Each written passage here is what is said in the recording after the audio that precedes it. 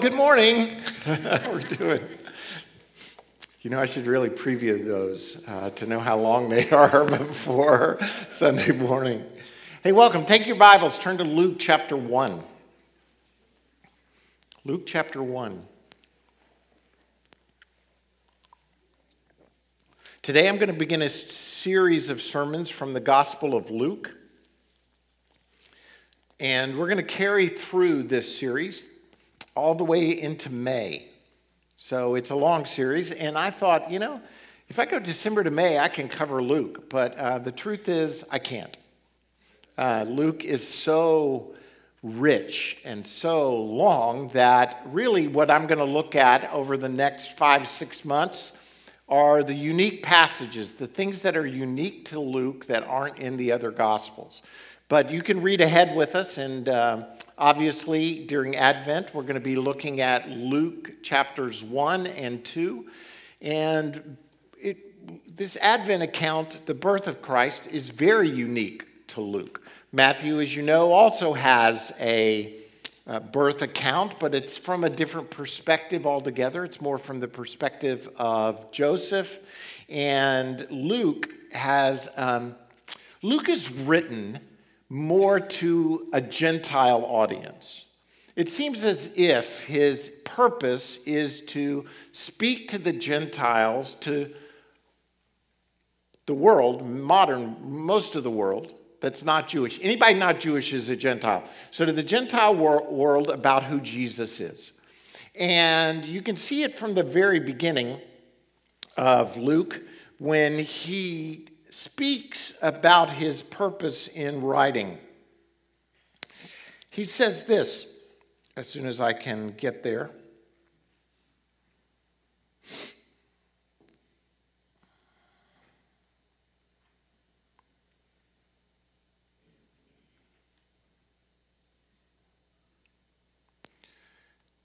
Beginning of Luke 1 says, "Many have undertaken to draw up an account of the things that have been fulfilled among us, just as they were handed down to us by those who from the first were eyewitnesses and servants of the word." So he's saying, I'm going to give you an eyewitness account, not of mine, but of those who were there, who are present. And he goes on and says this, "Therefore, since I myself have been carefully investigating everything from the beginning, it seemed good also for me to write an orderly account for you, most excellent Theophilus, so that you may know the certainty of the things you have been taught."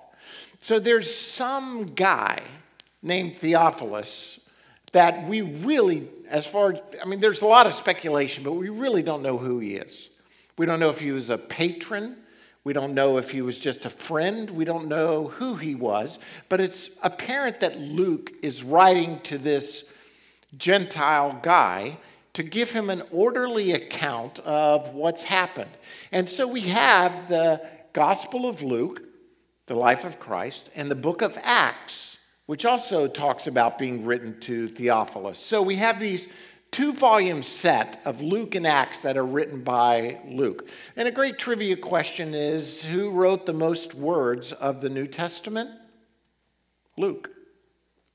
Most people think Paul because he's got more books, or maybe even John because he's got a gospel and Revelation. But actually, as far as word count is concerned, Luke is the number one word count writer of the New Testament. He is... He's really giving an account of all that's happened. And today we're going to kind of jump into the end of chapter 1, sort of the end. Chapter 1 is really long. And I want to look at the account of Mary today. And the expectation that comes because of what occurs in Mary's life. Now, some of you are saying, well, why are we going to skip Zechariah and Elizabeth? We're not. We'll cover them next week. We'll do Zechariah and Elizabeth next week with the birth of John that comes after the foretelling from the angel that the Malaks read to us this morning from Luke 1. There's a famous hymn written in 1865 by William Chatterton Dix. And he penned the words to a poem called The Manger Throne, which became a very popular poem in England and eventually was set to the tune of Greensleeves. It was renamed because of its first line, "What child is this?" And we sing it every Christmas at some point. And there's a verse in the poem that says this, and you're familiar with it. "So bring him incense, gold, and myrrh. Come, peasant king, to own him. The King of kings salvation brings. Let loving hearts enthrone him. Raise, raise a song on high. The virgin sings a lullaby. Joy, joy, for Christ is born, the babe, the Son of Mary." There's this recognition in this great hymn that the babe that is born to Mary is not like just any babe, that he brings salvation, that our hearts are to enthrone him, that we're to give him the gift of really us. Many times we hold back on giving because we feel like, what happens if I give myself away? Who am I if I give myself away? What will happen to me? Where will my life end up? Will joy overcome my life? Am I going to live a miserable life? Is this going to happen? Is that going to happen? Is this? And really, to me, the story of Mary is this. Give your all. Give everything that you are. Let God work through your lives, and you'll be praising him like you've never praised in the past. Your song of joy will just come out of you.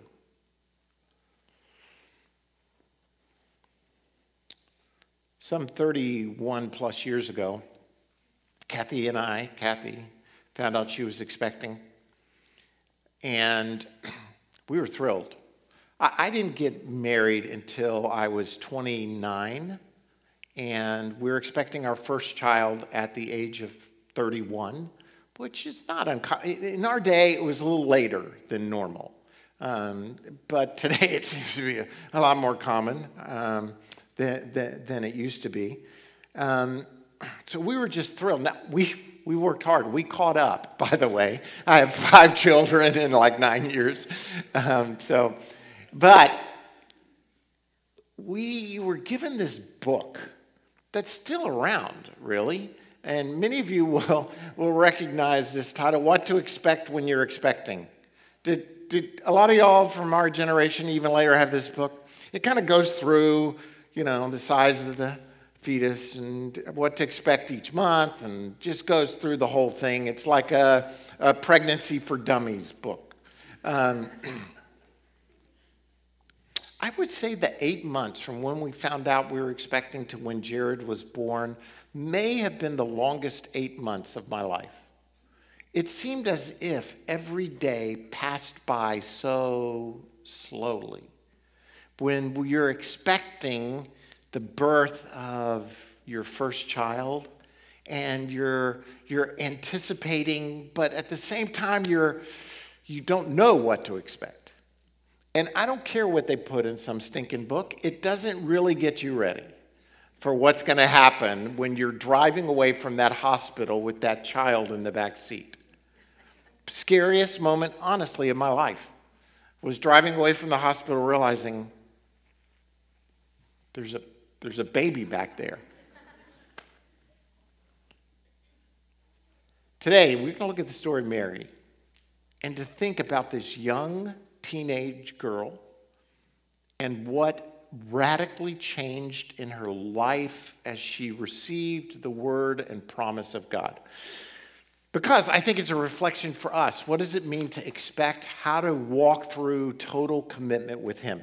So, Luke 1, looking at verses 26 and following. Here are the things that will, I believe, help us when we're expecting to see the fulfillment of that expectation. So I think many of us have an expectation of life, and these are the points of the things that I think will help us to fulfill and see that expectation come into being. So the first is this: there's a requirement of total commitment. Total. Please, people, listen to me at this point. Christianity is a total, not partial commitment to God. Total. If you come at Christianity from the perspective that I'm going to give just a part of myself to Him, you will be always unfulfilled in your walk as a follower of Jesus Christ. There is no such thing as a partial commitment in God's kingdom. It is a total commitment to Him. And I believe that for many of us, we come into the church, for instance, saying that 80% of my life is good. I've got 80% of my life in order. I've got 80% of things working for me, and I'm going to add God to the last 20%, and now I'll be 100%, right? 80 plus 20, 100. The kingdom of God doesn't work like that. The kingdom of God works with you coming to Him and saying, I give you my all. A total commitment to Him. And Mary is a picture of this in many, many ways. In the 6th month, God sent the angel Gabriel to Nazareth, a town in Galilee, to a virgin pledged to be married to a man named Joseph, a descendant of David. The virgin's name was Mary. Again, at this point, almost all scholars agree that Mary was a young teenage girl, somewhere between the age of 14 and maybe 18, but probably younger. The angel went to her and said, "Greetings, you who are highly favored, the Lord is with you." Mary was greatly troubled at his words and wondered what kind of greeting this might be. I love the understatement of the book of Luke. Even now, where the angel comes and says, "Greetings, you who are highly favored." I wonder what kind of greeting this is. I think it's a little more overwhelming in her response. The angel said to her, "Do not be afraid, Mary. You have found favor with God. You will be with child and give birth to a son, and you are to give him the name Jesus. He will be great and will be called the Son of the Most High. The Lord God will give him the throne of his father David, and he will reign over the house of Jacob forever. His kingdom will never end." Now, I know we've read these words so many times, they just wash over us without meaning at times. But think of Mary on this night where Gabriel is coming to her and saying, "Hail, favored one, the Lord is with you." She's troubled. It really means she's afraid. She doesn't know what's going on. When she says, "What kind of greeting is this?" Meaning, am I about to be destroyed, or is something good going to happen here? What kind of greeting is this? And he immediately says to her, "Don't be afraid. The Lord is with you. You're going to give birth to a son. He's going to be the Son of God. He's going to be the salvation. He's going to be the King." And you may be saying, okay, what's the requirement of total commitment here? The requirement of total commitment is this: Mary, to receive the gift of God, is going to have to give totally of herself. I mean, children aren't here, but we understand pregnancy. You're not partially pregnant. You're not a little bit pregnant. I mean, to be pregnant, she's going to have to receive. She's have to give of herself. Not just now, but think about it. For the rest of her life is going to change from this moment forward. It will never be the same. She will never be able to merely be a teenage girl in this small village of Nazareth. To give of herself at this moment is going to require a total and complete commitment. She stands, I think, as an example to us of what the gospel does in our lives when we receive Jesus. That we can't just receive him partially. that we have to receive him totally. This word, this child is the commitment starts with God and carries through to us. So when the angels come, they say, "Glory to God in the highest, and on earth peace to men on whom his favor rests." The glory of God, from God, our commitment to him, comes into our lives, touches us, and God's favor flows through us. The mystery of salvation is deep. It is rich. It is not completely understandable. Is it not? I mean, we can explain it, as I've said in weeks past, to a certain extent, but not totally. And we need to receive this mystery by giving ourselves completely to him, because it's like having a treasure in an earthen vessel. How can God's presence indwell me? How can the Creator's presence come into my life? How can I be filled with all the measure of the fullness of God? How can the glory of the God come into my life? I give myself to him completely. He fills me. He does the work of transformation. He saves me. We then get the glory of giving it away. The truth away. So, if we're going to see the expectation of our lives, the destiny of God fulfilled, the first thing we have to do is give of ourselves completely. Here's a little bit of my fear as I go on. You'll hear those words and you'll process them a little bit, but you won't do it.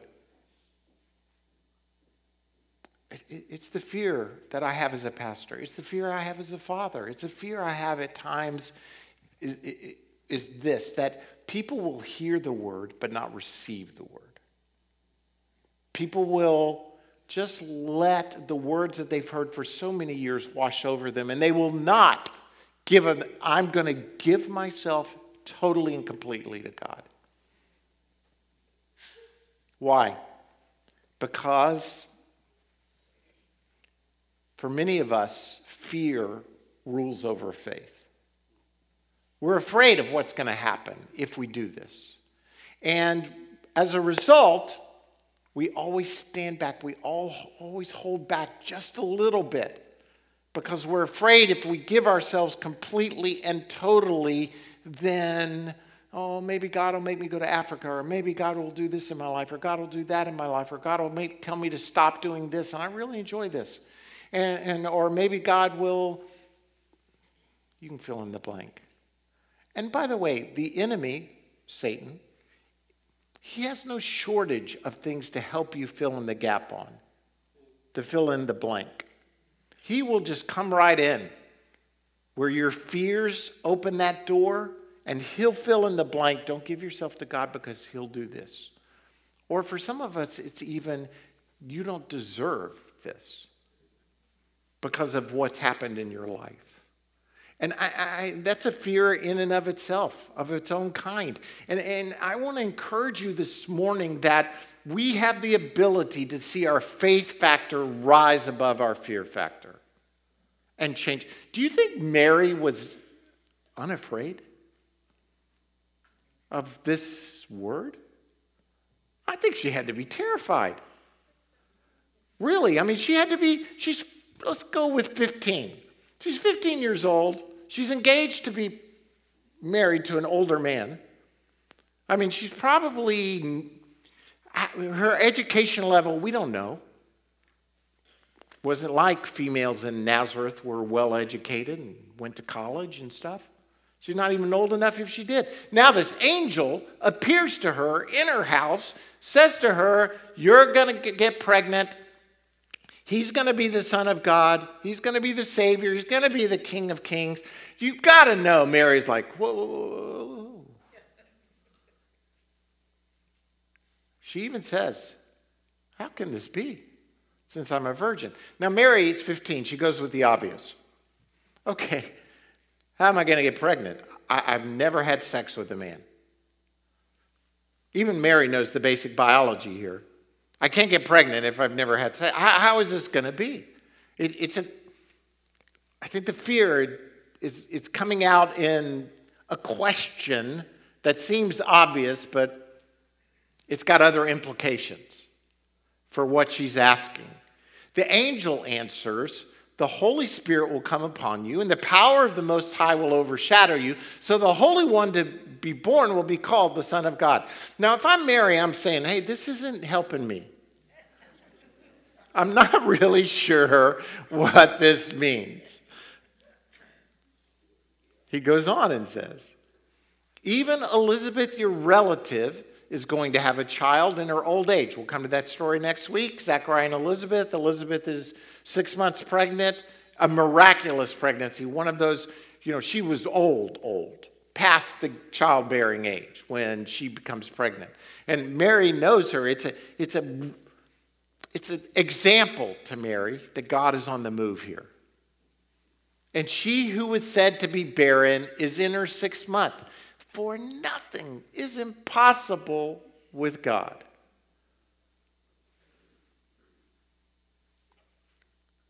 Mary says, "I'm the Lord's servant. May it be to me as you have said."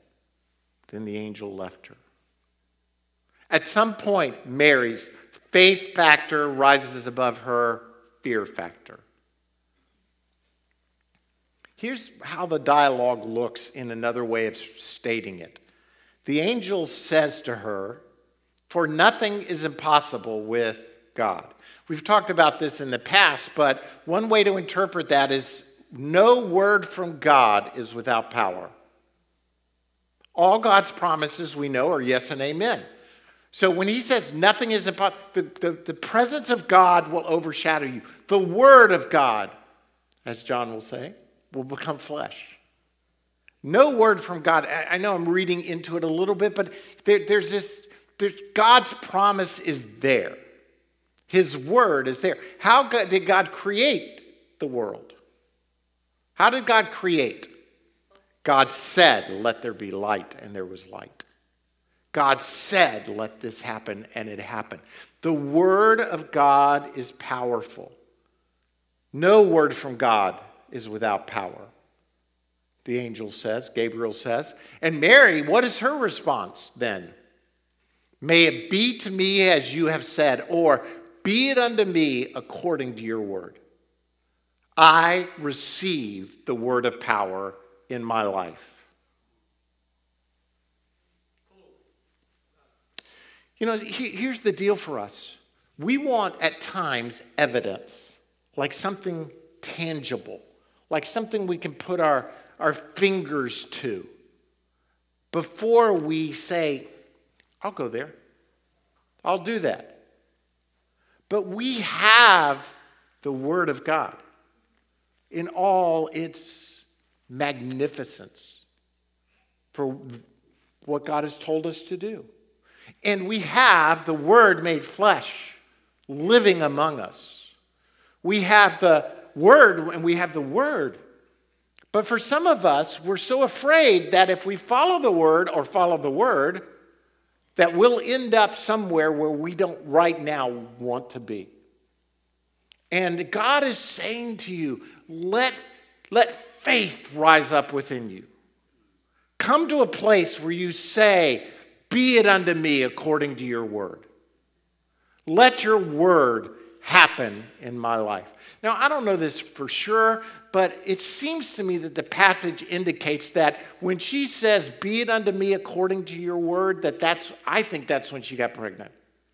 When she received in faith the word of God, God touched her life and the miraculous happened. When you step out in faith, incredible things will happen. Now, it's not like you're going to have this gold-paved highway in front of you where everything in your life is going to go perfect. Do you think Mary's life is going to go perfect from here on out? I mean, just look at the birth narrative. I mean, she goes down and sees Elizabeth. She comes back. Then she has to go back down to Bethlehem. No room in the inn. Gives birth in a stable. She gets some strange visitors with sheep and other stuff. And then they're there for a while. It gets word that they're going to get killed. They need to leave. They have to flee to Egypt. They go to Egypt. They come back to Nazareth. She's got a child who's obviously not Joseph's. Now she's going to have to raise him as her own. She's going to see him go out into the world. She's going to give him to the world. He's going to eventually go to the cross, and she's going to be standing at the foot of the cross, seeing this son of promise killed brutally, horribly. Listen, Mary's road is not easy, but she received. She received, and her faith factor went above her fear factor, and because she did, all of our lives are changed forever. Not only will your life be changed, but so will all of those around you. If you'll let faith overcome fear. And listen, I got to tell you, I know the feeling. You know, it may seem like, oh, he's a pastor. I'm sure he walks in faith all the time. My fear factor is always knocking at my door. It's always right there. Don't say this. Don't do this. Do this. Don't do that. You could lose this. If you lose this, then you'll lose that. And it's always right there for every single one of us. Day by day, moment by moment, we have to let faith rise above fear. Because God is always speaking, I think. Either through his word or through the Spirit who indwells us, God is speaking. And moment by moment, we need to walk in faith.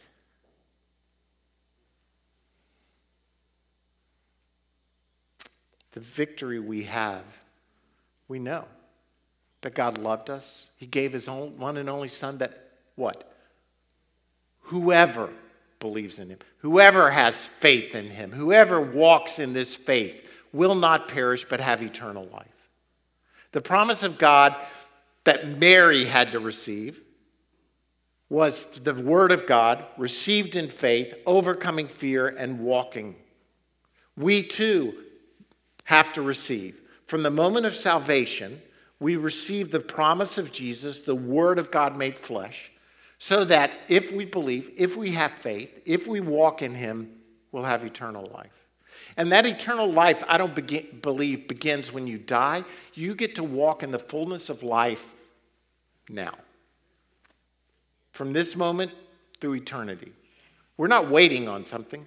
We are a little bit. We're not quite fulfilled. But there's a large part of what we think we're waiting for that God has already done. And God is wanting to release in our lives if we'll be a people who aren't afraid. Yesterday, we were playing it. We've got Jared and Sarah and Leo, who's 4, and Sophie, who's 2. I know, they're the cutest things ever, are they not? You saw them on the front row? I think they're gorgeous and loving it. So we're watching the Auburn-Alabama game yesterday. There's much mourning and wailing in my house going on. You know, hope deferred makes the heart sick kind of thing, and that's what yesterday seemed to be at our house. Anyway, so Leo, he just asks, are you rooting for the white team or the red team or whatever? He doesn't really, but he's got a football and he's playing, and he's like begging someone to come play with him, play football with him.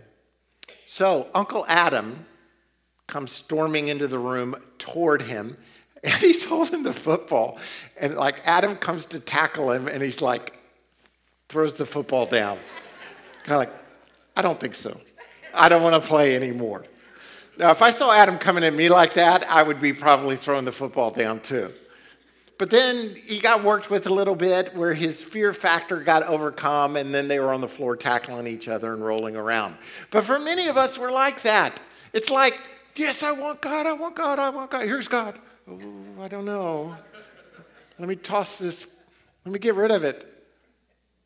Because I don't know what will happen. Yeah, you don't. Mary's not promised anything other than his promise, God's promise, will be fulfilled in her life. What happens? Mary goes to see Elizabeth after she's expecting. You know the story, Elizabeth. She says, the baby in my womb leapt when you came in.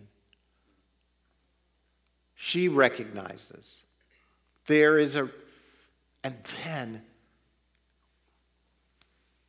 one of the most dangerous hymns in all of history comes out of the mouth of this 15-year-old as she's filled with the Spirit, impregnated by God, the Son of the Most High dwelling her, and she says this, she proclaims in joy, my soul glorifies the Lord, and my spirit rejoices in God my Savior, for he has been mindful of the humble state of his servant. From now on, all generations will call me blessed. You know, it sounds like bragging, right?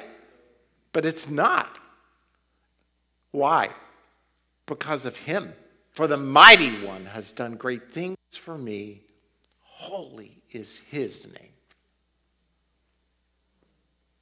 Mary's not looking to exalt herself. Mary is looking to exalt the God who indwells her. Not just pregnantly, but the glory of God that infills her. Her song is a song of joy. It's a song of transformation.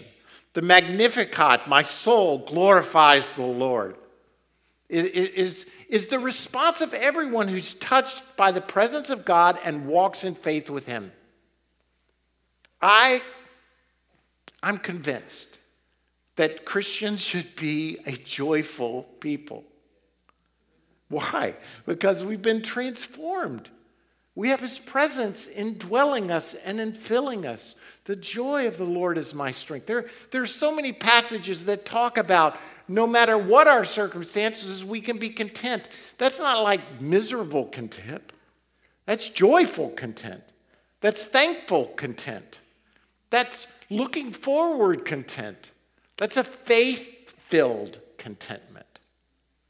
And we need the joy of the Lord overwhelming us. Mary's going to go on. She's going to have other children. She's going to have a tough life. Not very rich. We don't know if she travels even. I mean, legend has it that she eventually ends up outside of Ephesus, that John takes care of her in her old age. We don't know. We really don't know. She may never leave this Israel area. But to me, Mary stands as an example to all of us that if we will give ourselves totally and completely to him, if we won't be pushed down by fear, but rise up in faith, then the joy of the Lord will flow through us and impact the world around us. Paul says you'll be made rich in every way. Don't get the prosperity doctrine here, please. He means the presence and glory of God. He's not talking about material wealth, but he is talking that everything God gives you, whether material or spiritual, allows you to be generous. So that you can be generous when? On every occasion. This is a wild passage. You'll be made rich in every way. Why? Because you can get a car? Because I want a Tesla too. You know? No, so that I can be generous. So that I can give it away. And through us, your generosity will result in what? Thanksgiving to God. Joy of the Lord. And then he goes on and says, men will praise God for the obedience that accompanies your confession of the gospel. What is their confession? How are they confessing? Think about it. You'll be made rich in every way so you can be generous on every occasion. Then men will glorify God because of your confession of the gospel. Their confession, we think of confession as just words. And words are powerful, and that's a part of it. But he's saying, listen, you give away what God has given you to the world around you, and as a result, this confession you're giving for your generosity in sharing with him and with everyone else. Thanks be to God for his indescribable gift. Lord, we thank you today that because of Jesus, the indescribable gift of the presence and glory of God, we can walk in your power. We can walk in your might. We can walk in your presence. Lord, I sit around at times and think, why do we not give more? Why do we not serve more? Why do we not share more? Why do we not love better? And Lord, I pray that today that the answer to those questions will be, we will. We give ourselves to you totally and completely today. We ask that your presence infill us and empower us. Lord, we choose today to no longer walk because of fear, but instead, Lord, out of faith. Knowing that we don't know the answer to everything, but God, just let faith rise up within us. Lord, we believe. Help our unbelief. Let your presence so indwell us that we can walk in faith. And then, Lord, let the joy of the Lord be our song to the world, to each other, even to our own souls. My soul glorifies the Lord. Lord, thank you. We rejoice in you today. In Jesus' name, amen. We're going to take up an offering, but really,